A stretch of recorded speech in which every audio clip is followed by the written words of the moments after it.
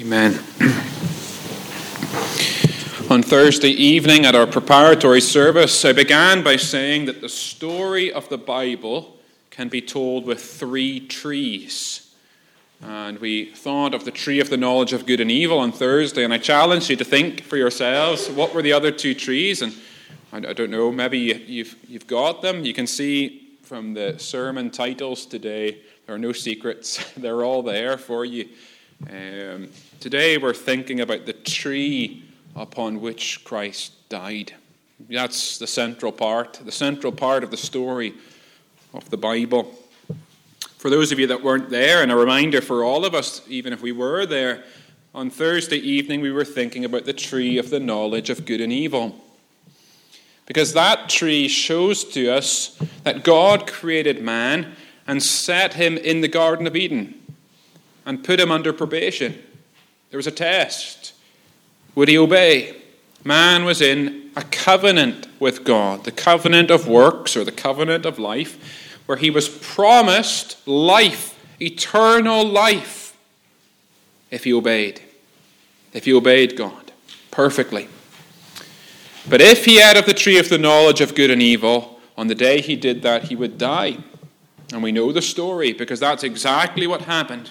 Satan came and tempted first Eve, and then through her Adam, who was with her, and all mankind has fallen in this first transgression.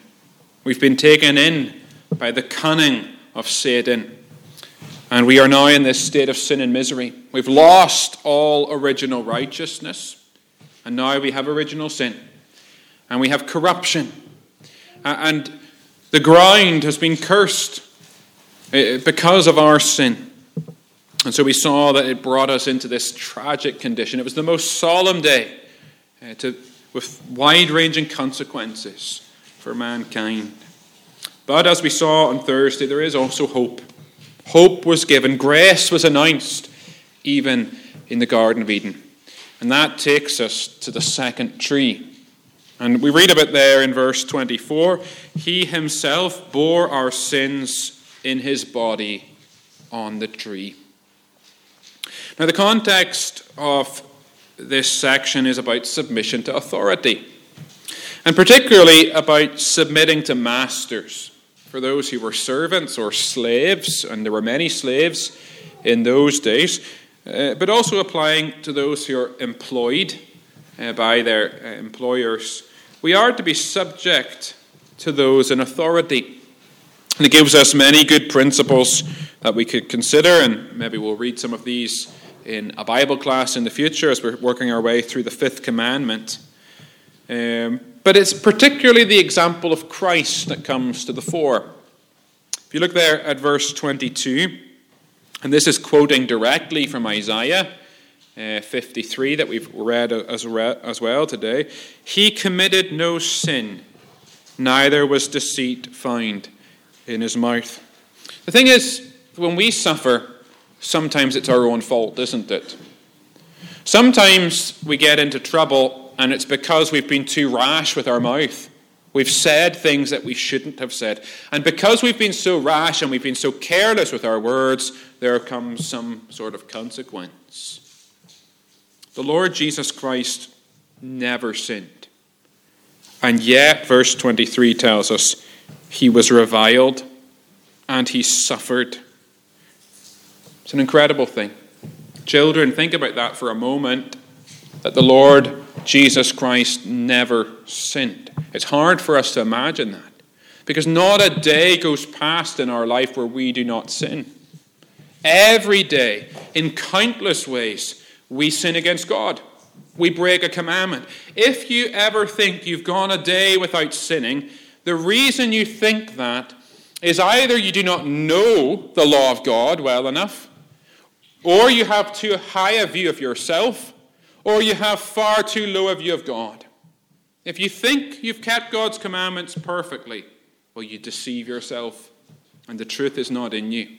Don't be deluded. We sin day and daily, more than once, more than twice, in so many ways.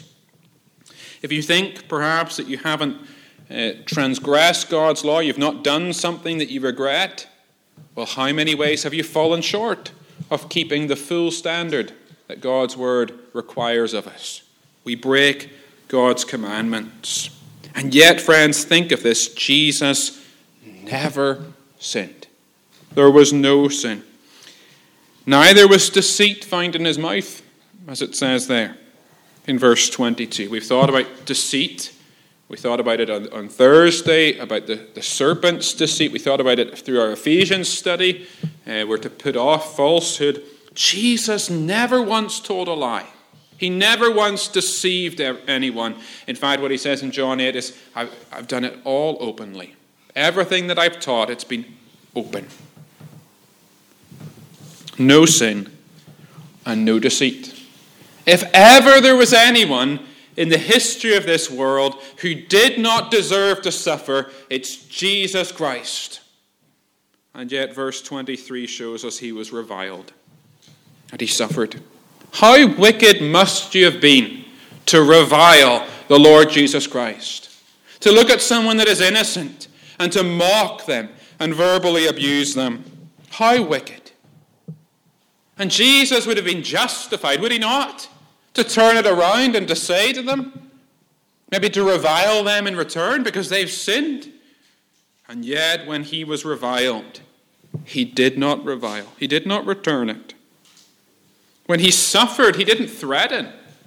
Here's the person, and it's interesting. They're causing Jesus to suffer when actually their life is in the hands of Jesus because he's God. Our days are but a vapor.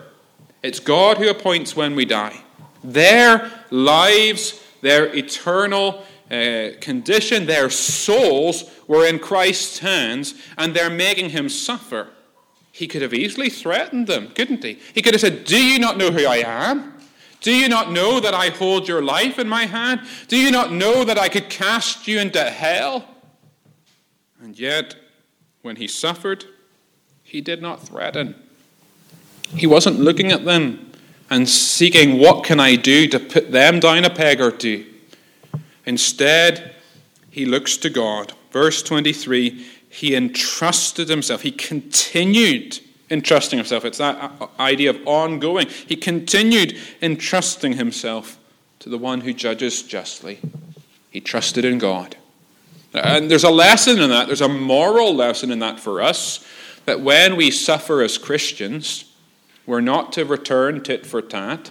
We're not to speak out and revile in return. We're not to threaten people, but we have to simply leave it with God.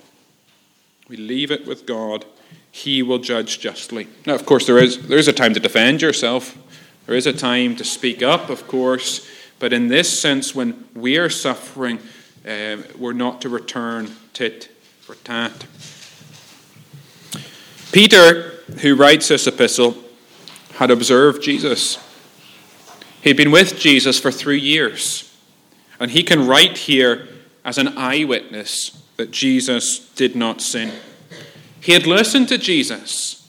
He had listened to all the public teaching of Jesus that we have recorded. Things like the Sermon on the Mount, the discourse on the parables, and so on.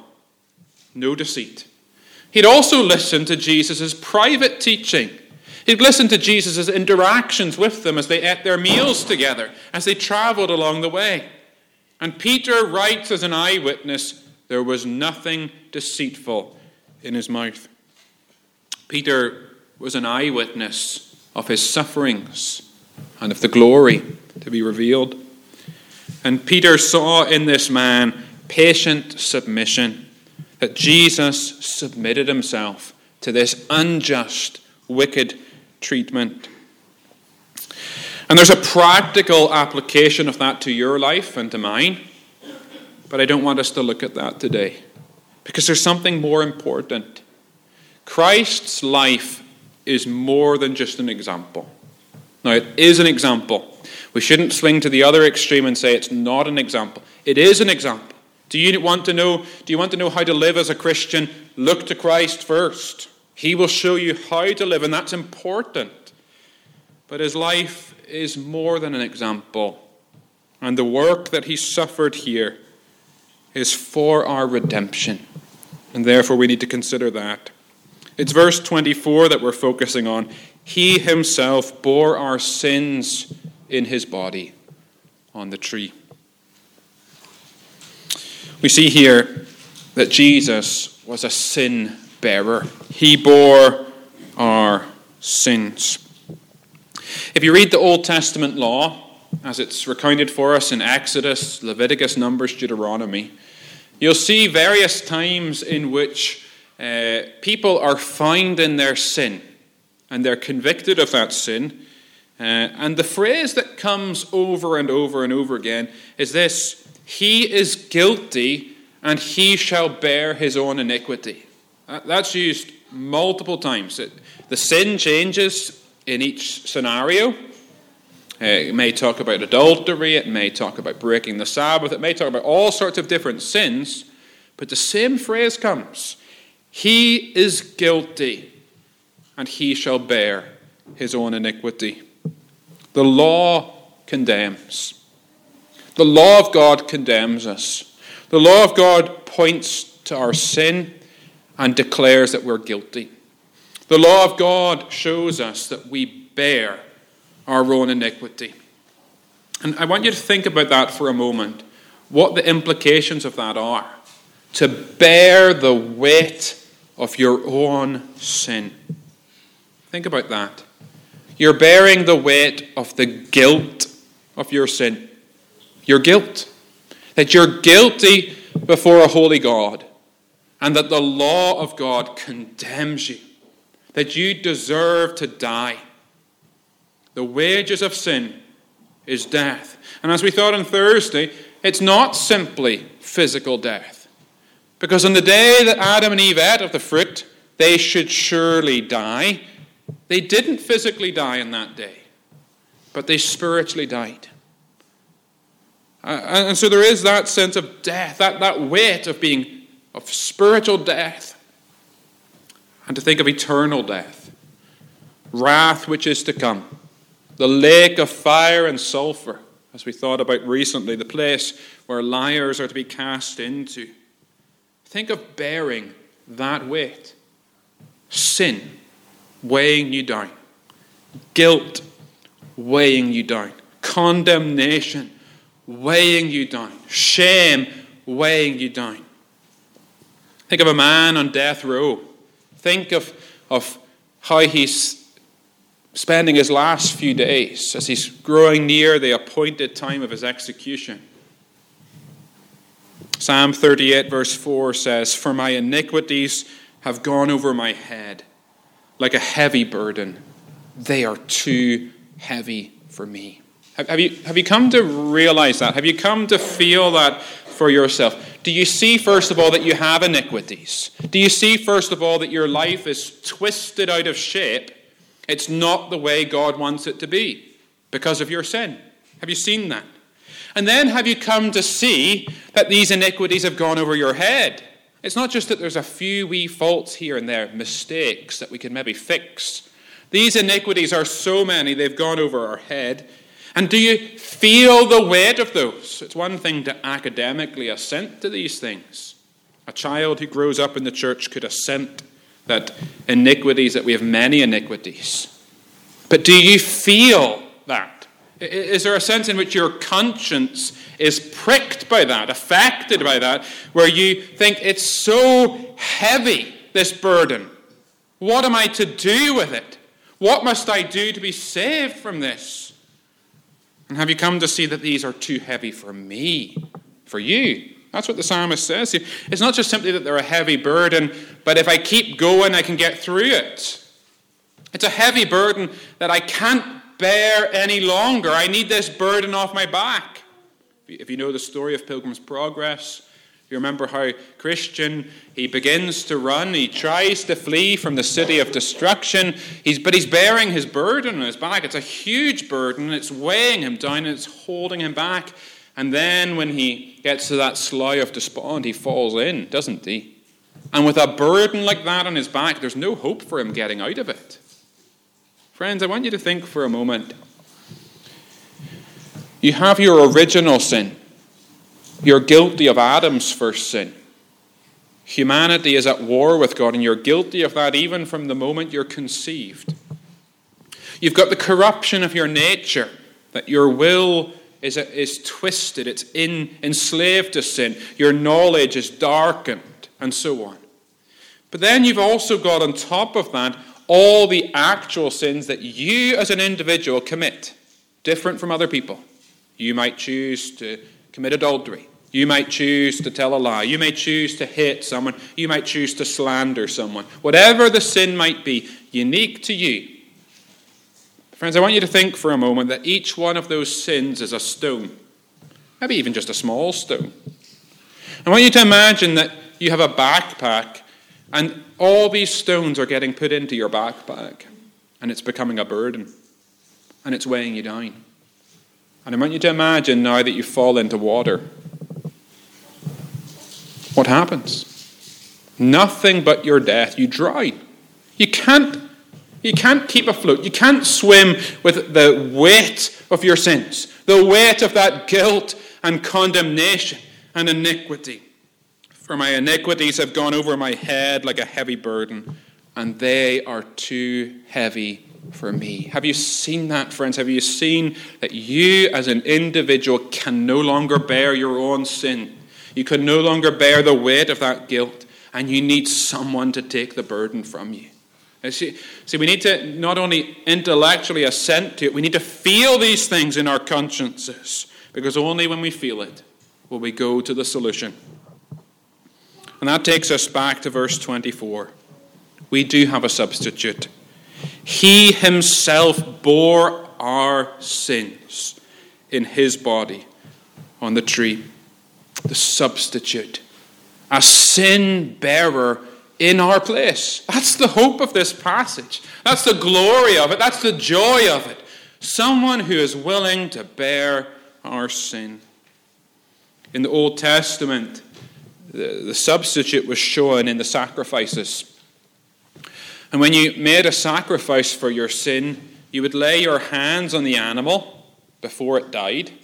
You would lay your hands on it and you would confess your sin. And then it would be slaughtered. And the principle there is called imputation. Imputation. That is, the sin is yours. The guilt is yours. The condemnation is yours. It's your burden that's weighing you down, but you're confessing it before God, and God is allowing that to be transferred, imputed to the animal. So that the judgment comes not on you, but on the animal. The wages of sin is death, but the death doesn't come on you, it comes on the animal, because that guilt has been transferred to something else, to an animal. The holiest day in the Old Testament was the Day of Atonement, the one day in a year when the high priest could enter behind the veil into the Holy of Holies. And on that day there were 2 goats. One goat would be slaughtered as a sacrifice, but the second goat, the high priest was to take it, and he was to put both hands on the goat and confess the sins of Israel over that goat before God. And then he was to drive the goat off into the wilderness. And why was he to do that? Well, it tells us, the goat shall bear all their iniquities on itself to a remote area. The goat takes the sin away. Sin borne by it. Look at the verse again, and you see here that the fulfillment of that, what that all pointed to is Jesus, that he himself bore our sins.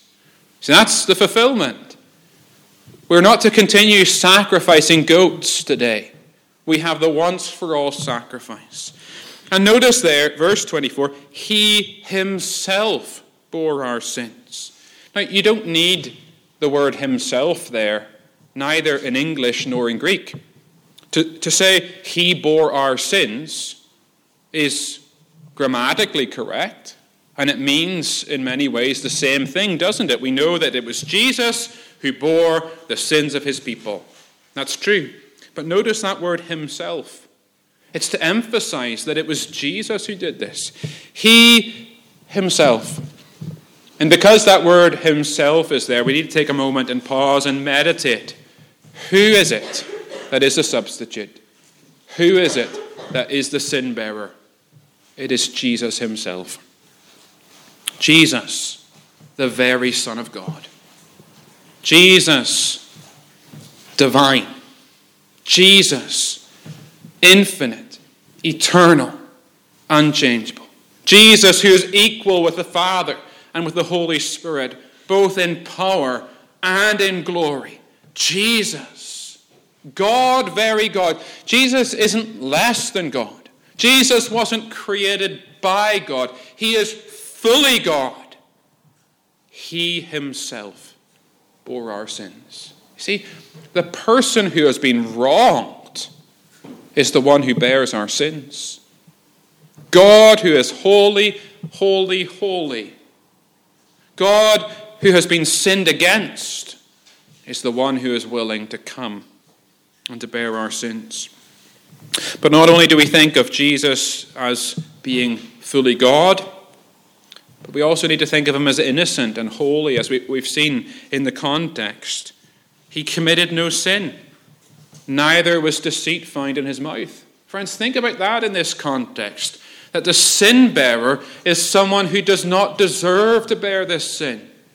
The sin bearer is someone who does not deserve any punishment from God. And yet, as we read in Isaiah 53, it was the will of God to crush him. Can you think of that? The will of God to crush someone that's innocent.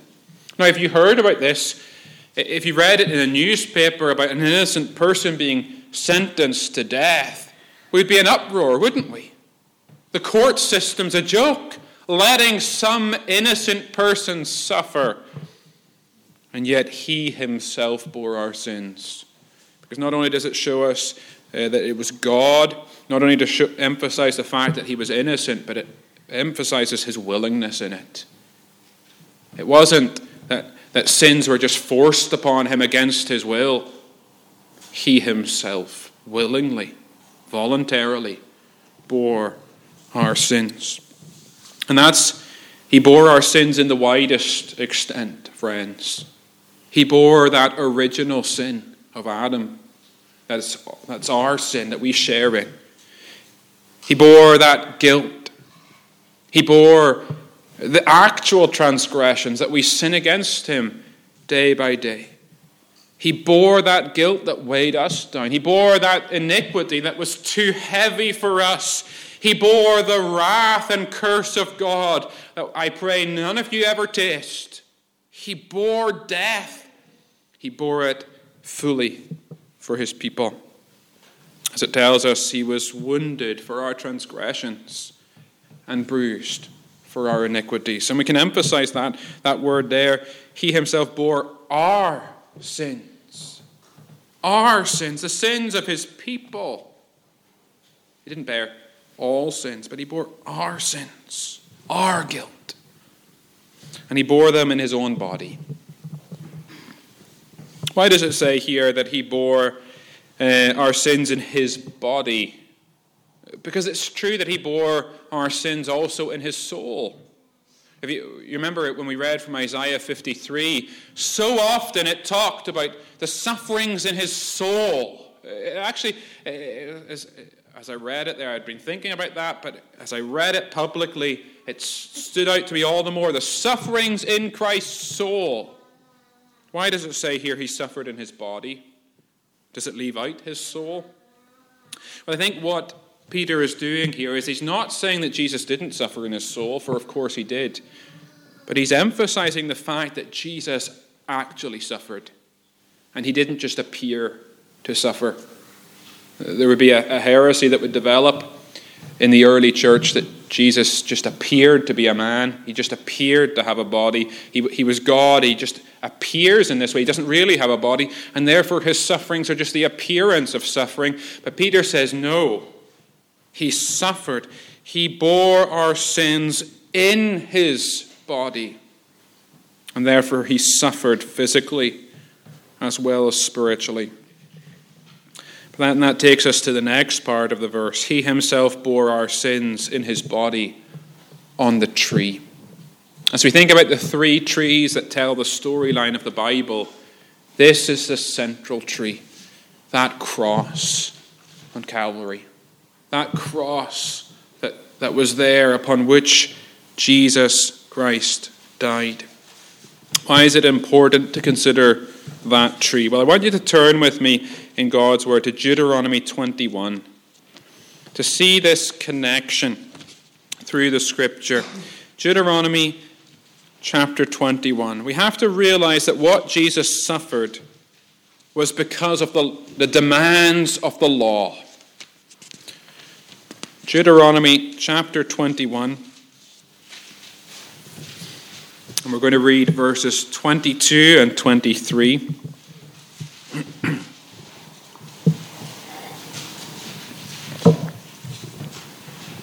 It says here, "And if a man has committed a crime punishable by death, and he is put to death, and you hang him on a tree, his body shall not remain all night on the tree, but you shall bury him the same day. For a hanged man is cursed by God. You shall not defile your land that the Lord your God is giving you for an inheritance." There's a principle here about capital punishment, not a fashionable thing, but there are crimes punishable by death, and it was necessary that Israel were to inflict those punishments. That was the will of God. He commands them to do it. But notice that when they put someone to death for the crime that they've committed, that person is not merely put to death by the civil magistrate, he's also cursed by God.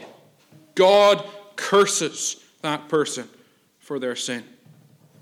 And if they're hanged on a tree in that way, they're under God's curse. And then if you turn with me to Galatians chapter 3,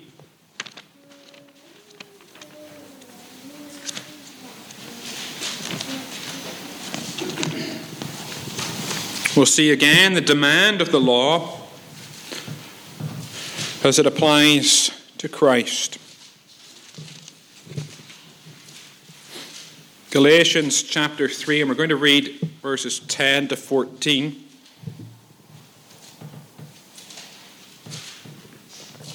It says here, "For all who rely on works of the law are under a curse, for it is written, 'Cursed be everyone who does not abide by all things written in the book of the law and do them.' Now it is evident that no one is justified before God by the law, for the righteous shall live by faith. But the law is not of faith, rather the one who does them shall live by them. Christ redeemed us from the curse of the law by becoming a curse for us.